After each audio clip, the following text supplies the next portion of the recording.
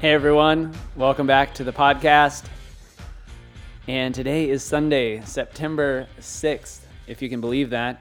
And we are starting our third annual, actually, now it's a full-on tradition. We're starting our third annual climate change series.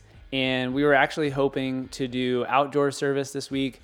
And this Sunday, it's going to be a high of 117. And it was going to be 101 by the time 10 a.m. rolled around. So that's just obviously not feasible for any of us to be out in that kind of heat. And so we're pushing that back, and we'll kind of monitor the weather and see what it's going to be like this coming week. But this is our third annual series, this year entitled On Fire, A Christian Awakening to the Climate Crisis. And to start us out on a really hopeful note, I want us to go to the book of Ecclesiastes, chapter 1, and I'm reading in the Message this morning. The words of the quaestor, David's son and king of Jerusalem: smoke, nothing but smoke. There's nothing to anything, it's all smoke. What's there to show for a lifetime of work? A lifetime of working your fingers to the bone? One generation goes away, the next one arrives, but nothing changes. It's business as usual for old planet Earth. The sun comes up and the sun goes down, and then it does it again and again, the same old round. The wind blows south, the wind blows north. Around and around it blows, blowing this way and then that. The whirling, erratic wind. All the rivers flow into the sea, but the sea never fills up. The rivers keep flowing to the same old place and then start over and do it again. Everything is utterly boring. Boring. No one can find any meaning in it. Boring to the eye, boring to the ear. What was will always be, and what happened will happen again. There's nothing new on this earth. Year after year, it's the same old thing. Does someone call out, "Hey, this is new"? Don't get excited. It's the same old story. Nobody remembers what happened yesterday, and the things that will happen tomorrow, nobody will remember them either. Don't count on being remembered. The word of the Lord. Okay, so cheery note to start our series off. That was out of the Message, and I was beginning on trying to think of what do you talk about on the third year of talking about climate change. Things are relatively the same as far as climate change and global warming, although things are obviously get worse year in and year out. And so the verse from Ecclesiastes, meaningless, everything is meaningless, came to mind. And I thought, well, that would actually be kind of an interesting place for us to start our journey this month. In the first year of this series, we kind of laid a foundation for a theological understanding of our relationship to the planet, our bodies, and our own lives as created beings and an evolving ecosystem that led to the rise of human life and brought us here today. And then last year, our focus was how do we find hope and develop a practice of active hope with a relentless pursuit of the change to our own practices and our community practices and a world, to do that in a way that rises to the level of the emergency that we face. That was kind of what we talked about last year. And so it was kind of difficult for me to think about approaching this climate series for a third time, just because you're like, okay, well, what else do we say, and how else can we communicate around this important issue? What is left to be said? So I chose the title On Fire because in many ways that's the reality of our predicament as a civilization, and I think it gives a sense, at least to me, that we are beyond emotional pleas at this point. There have been emotional pleas to change the trajectory of global warming and climate devastation, since long before I was born.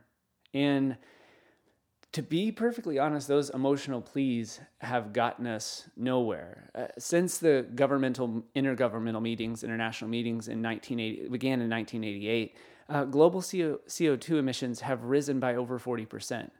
So once 1988 rolled around and governments really figured out that there was a definite problem with man-made climate change, CO2 has gone up a ton in that time frame. I mean, our planet has warmed. I mean, most of you guys know this. Our planet has warmed 1 degree Celsius since we began burning coal at an industrial scale. And the average temperatures are on track to rise by as much as 4 times that amount before our current century is up. I think I've said this before, but the last time there was that much carbon dioxide in the atmosphere, humans didn't exist. So all of this to say is I want to communicate something this week that honestly kind of bears the reality that we're facing. And I'm not trying to go for shock value, and I'm not trying to convince you of anything using scare tactics, but I do want to just point out the present reality in order for us to find a way forward. And so that'll be next week's message. But this morning, I really just kind of want to bring to light some of the issues and the feelings that are valid in the midst of such a trying time and a trying crisis. And one of the things that is always difficult when talking about climate change is to communicate it in a way that makes it seem like it's important now because it happens so slowly. Jonathan Franzen, a writer, talks about this, that it's hard to grapple with because the planet is still intact. It still basically looks normal. There's seasons changing. We have another election year coming. There are new comedies and shows on Netflix. And it's really difficult to wrap our minds around our planet's impending collapse. Because we look outside, the sky is blue. It is 117 degrees out. But other than that, things are relatively the same. When in reality, they're actually not. So I don't really blame the average person for simply not noticing this, for just trying to take care of themselves, support their families, put food on the table, do the best they can, recycle, but that reality and that sort of level of denialism or apathy that I think most of us have, it doesn't change the facts. Or even our optimism as Americans. Yeah, we'll get better. We can tackle it when it really comes. It doesn't change the fact that that type of inaction or inability to kind of cope with the level, the scope of the crisis, it doesn't change the crisis. So that's kind of what I want to drill at. James Baldwin even says, people cannot bear very much reality. They prefer fantasy to a truthful recreation of their experience. People have quite enough reality to bear by simply getting through their lives, raising children, dealing with the eternal conundrums of birth, taxes, and death.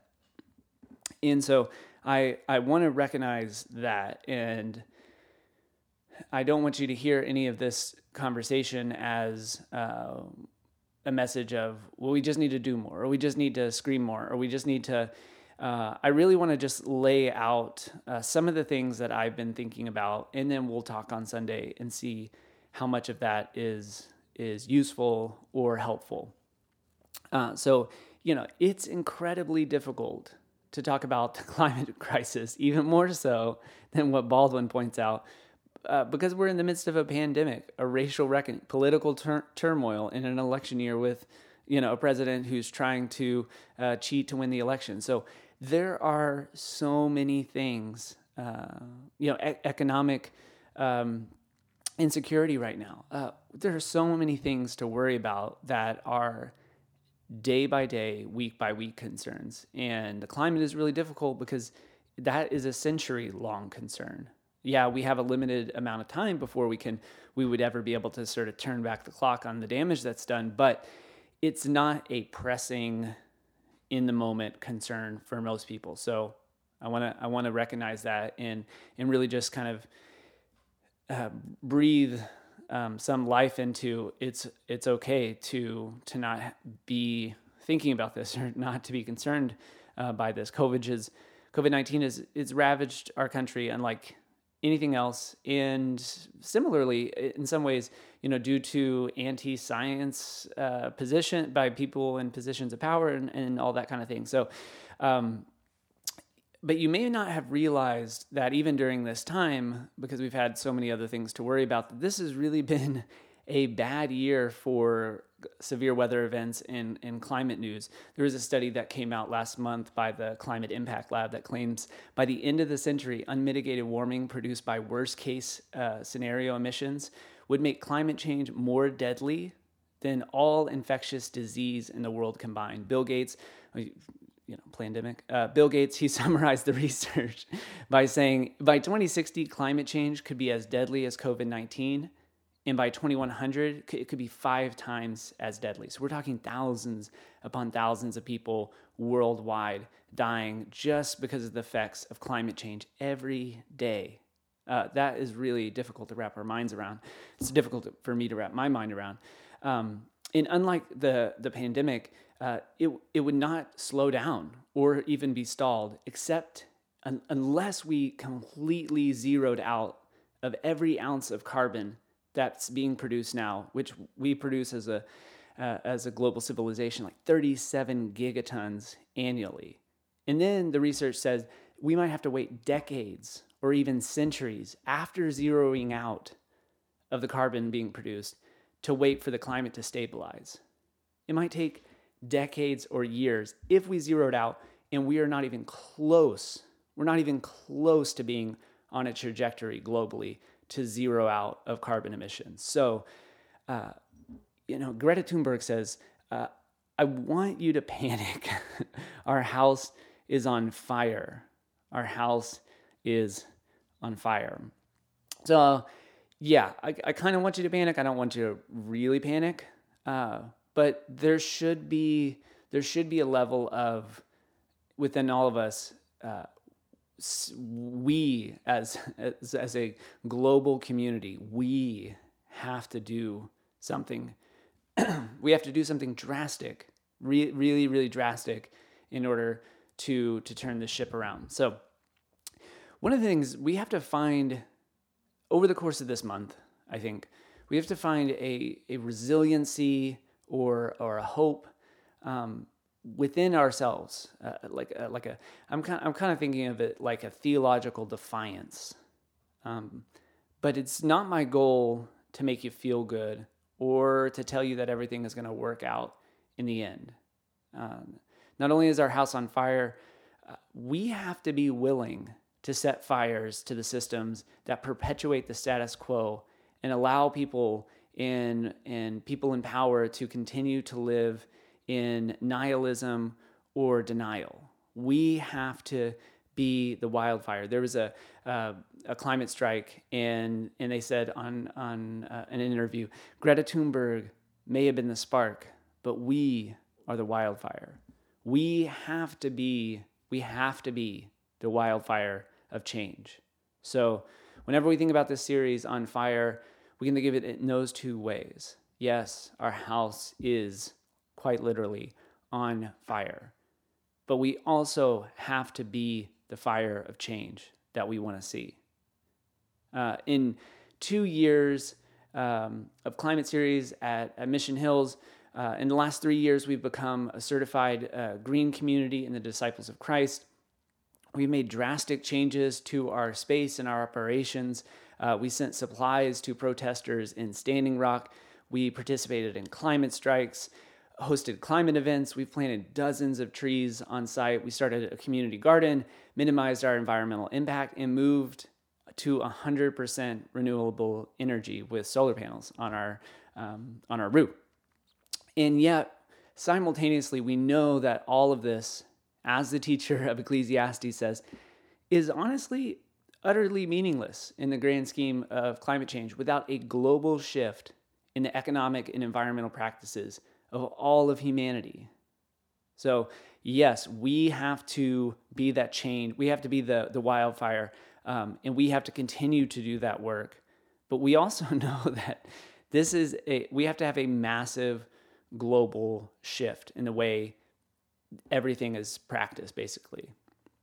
And I honestly get really depressed when researching this topic every year because of the projections and the statistics. So if I sound a little bit despair this morning, it's because I kind of am. So I hope you'll have some grace with me for that, because whenever you look at this stuff semi-regularly, it's not super great. So I want to be able to communicate that honestly, while also saying that we urge all of us to not fall into a place of nihilism or throwing our hands up. It's not where we're going with this series, and it's not where we're going as a community. And I had my first dose of despair. I think I've told this story before, but when I was in college, I did a presentation on how the U.S. need to be at 100% electrical vehicles in 10 years. That was 11 years ago. That time has come and gone. And we're lucky if a car company gives you one electric option 11 years later. And really the technology and the battery capacity that has been offered has barely changed in the last 5 years. So I was really hoping and anticipating for a quicker shift to what is an industry that could make an easy shift. The technology was there. The need was there. You could sell electric vehicles, I think, and still turn more profit. So all that to say is I've kind of had a little bit of my first dose of despair when I was almost laughed out of the classroom for proposing that the U.S. needed to move to all electric vehicles by 2020. That's what I said. Electric vehicles by 2020. Here we are in 2020. No one could have expected any of this. So I have to find, for me personally, a kind of defiance and resiliency of my own to keep pressing forward in this space, because sometimes it really does seem like there's no purpose to our toil and our work here, and sometimes it's just how it feels, day to day and week to week. And we talked last year how we are beyond small and superficial changes. It might be good to take shorter showers. It might be good to turn off the lights. Definitely drive less. But that is not going to make the kinds of changes that we need in order to prevent global catastrophe and to prevent massive, untold amounts of loss of life, our ecosystems, and human life. Basically, we have to have a Green New Deal adopted, like the Paris Climate Agreement, by every country. And even still, parts of the earth are likely to be uninhabitable by the end of the century. So Greta Thunberg, she says we can't solve an emergency without treating it like an emergency. And so that's one of the things I think I'm trying to do here, is to say that we have to understand how big of a problem it is in order for us to solve that big of a problem. There was an author that wrote about Hurricane Katrina and how people came together. Her name is Rebecca Solnit, and she says an emergency is a separation from the familiar, a sudden emergence into a new atmosphere, one that demands that we ourselves rise to the occasion. So I think what I'm trying to say this morning is, whenever we're kind of thrust into a crisis or a situation where we see that things are potentially worse, or we're like, oh wow, I forgot how bad this was. Sorry, I was checking my GarageBand. Whenever we're thrust into something like this, it demands that we ourselves rise to the occasion to be defiant enough to solve really big problems. There's no saving the planet as we know it But this isn't all doom and gloom either. We have to be a wildfire of change. Kate Marvel, she's a climate scientist at Columbia University. She says, we're not doomed unless we choose to be. We're not doomed unless we choose to be. This is a major step in the process that's taking our Ecclesiastes meaningless poem and coming out the other side defiant.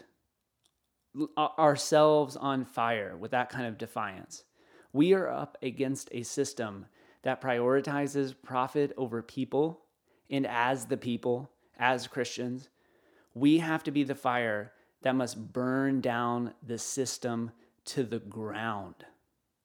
So let's take a look at just some of the political and corporate capitalist forces that we're up against. In this next little part, I am taking and shortening from Naomi Klein's book On Fire. And she writes, in 2008, Alaskan Senator Lisa Murkowski was so awestruck by the fossil fuel industry's seismic imaging that she proclaimed deep sea drilling to have reached the very height of controlled artificiality. Lisa Murkowski said this, "It's better than Disneyland to take a resource that is thousands of years old and do it in an environmentally sound way," end quote. She told that to the Senate Energy Committee.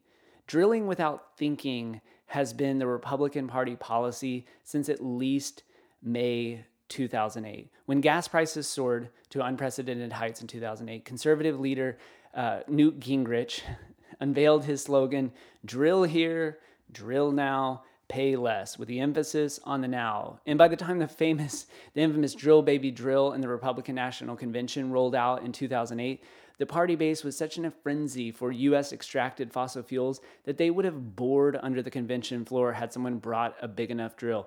And unfortunately, Obama eventually gave in as well with cosmic bad timing. Just 3 weeks before the Deepwater Horizon blew up, Obama announced that he would open up previously protected parts of the country to offshore drilling.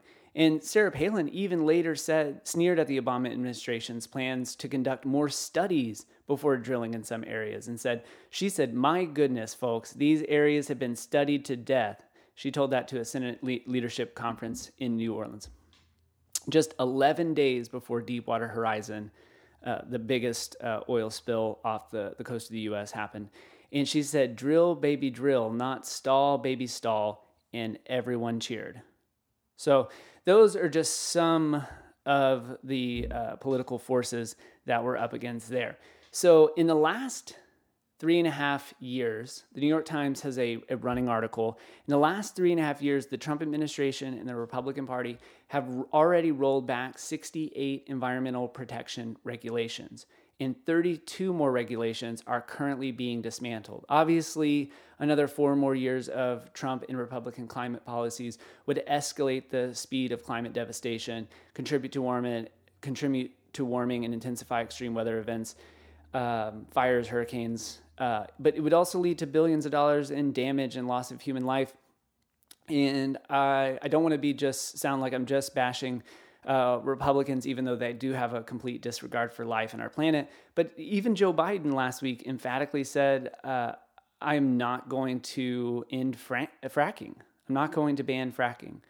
So our simplest steps, like ending fossil fuel subsidies to save our planet and avoid economic catastrophe, it has to be taken on by people who have the most influence and power. And we have to hold those in power to account, to put people and our planet over profits. That's what this is really about. We have to hold elected officials to put people and our planet over profits. This strategy and sort of theology of defiance towards human life, it has to hold corporations responsible as well. Corporations are responsible for the majority of CO2 emissions globally. Just the top 20 companies contributed to 35% of all carbon dioxide and methane since 1965. So that's the top 20 companies, all fossil fuel companies. They contributed to over a third of all CO2 and methane since 1965. Just 100 companies in the world are responsible for 71% of the global emissions since 1998. 100 companies responsible for 71%.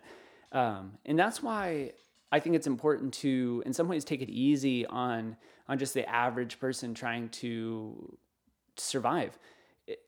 It's really not our fault that the planet is warming at this rate. It really does come down to these companies and the governments that subsidize these companies and allow these companies to drill with impunity or to create plants, all that kind of stuff.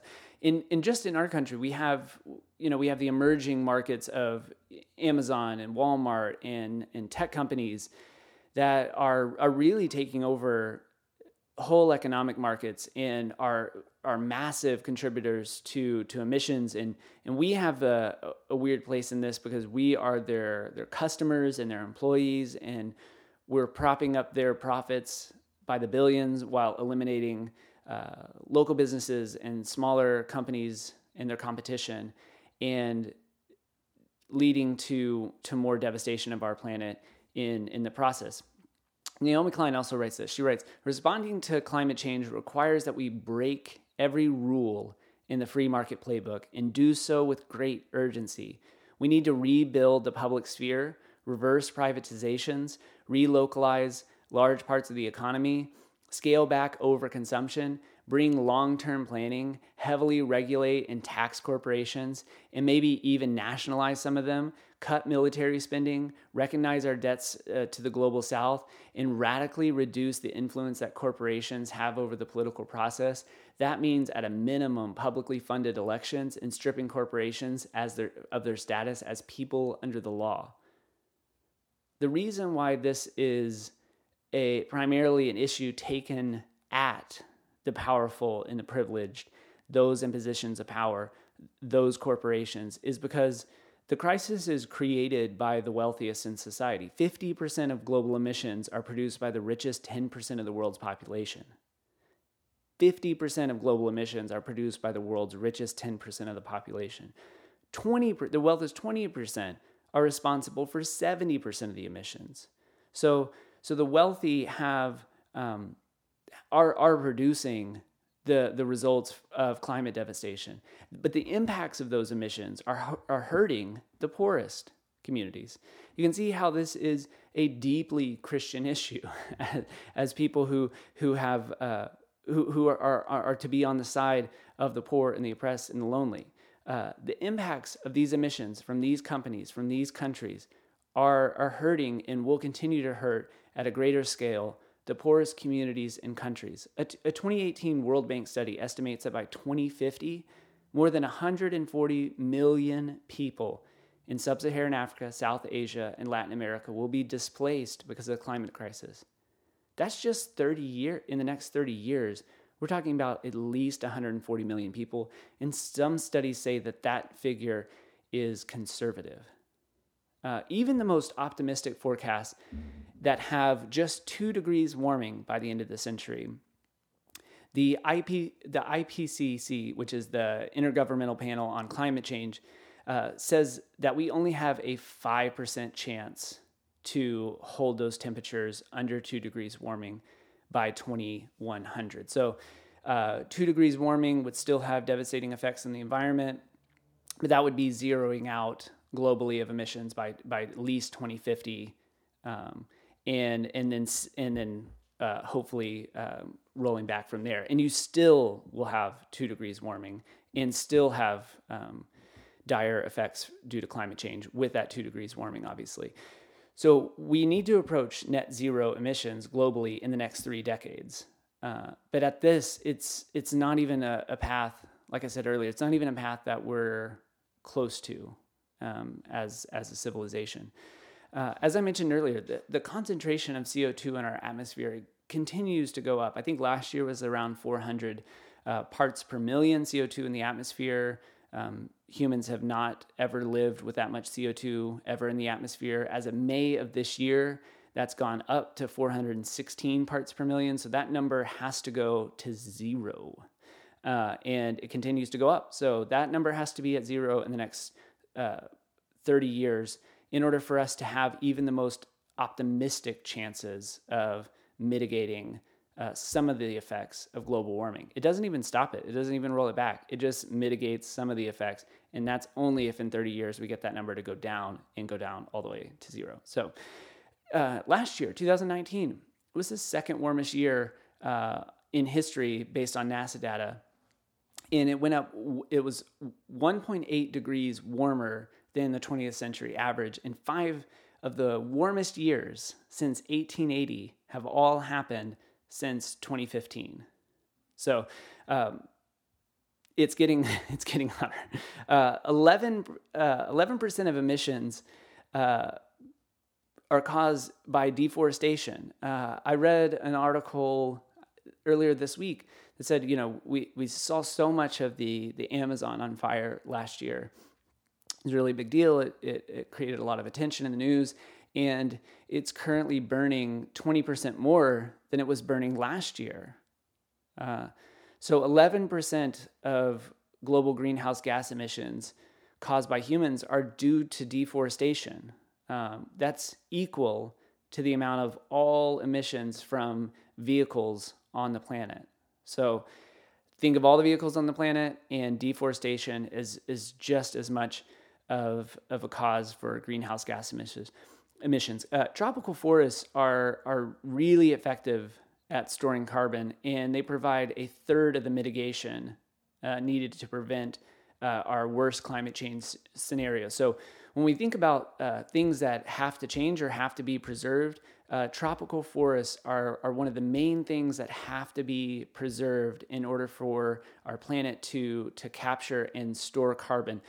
Unfortunately, nature-based solutions only receive 3% of climate funding. So these sort of nature-based solutions aren't nearly as popular as some of the other things that are being funded to help the climate. So that is something that we have to, when we think of an emergency and we have to think big solutions, we have to preserve tropical forests.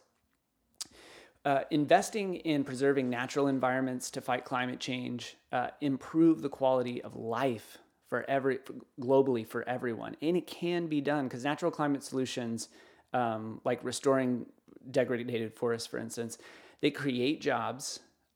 So they create as many as 39 jobs per $1 million spent. So that's a job creation rate that's 6 times higher than what the oil and gas industry does. So whenever we think about we have to completely restructure everything that happens in our global economy, we have to think in the way of economics and job creation and to provide solutions and to prove that you can actually create. You can sustain the natural environment. You can improve the quality of life for everybody. You can improve the air. You can improve the water, and you can give good, clean jobs to people in areas that are doing good work, like preserving the environment. So everybody benefits in this kind of new system, and so that's an important way I think that we can help reframe what a green global economy can look like. Right now, there are 800 million people, or 11% of the world's population, that are vulnerable to climate change impacts: droughts, floods, heat waves, extreme weather events, sea level rise, that kind of thing. But just less than 1% of the world's forests are coastal mangroves.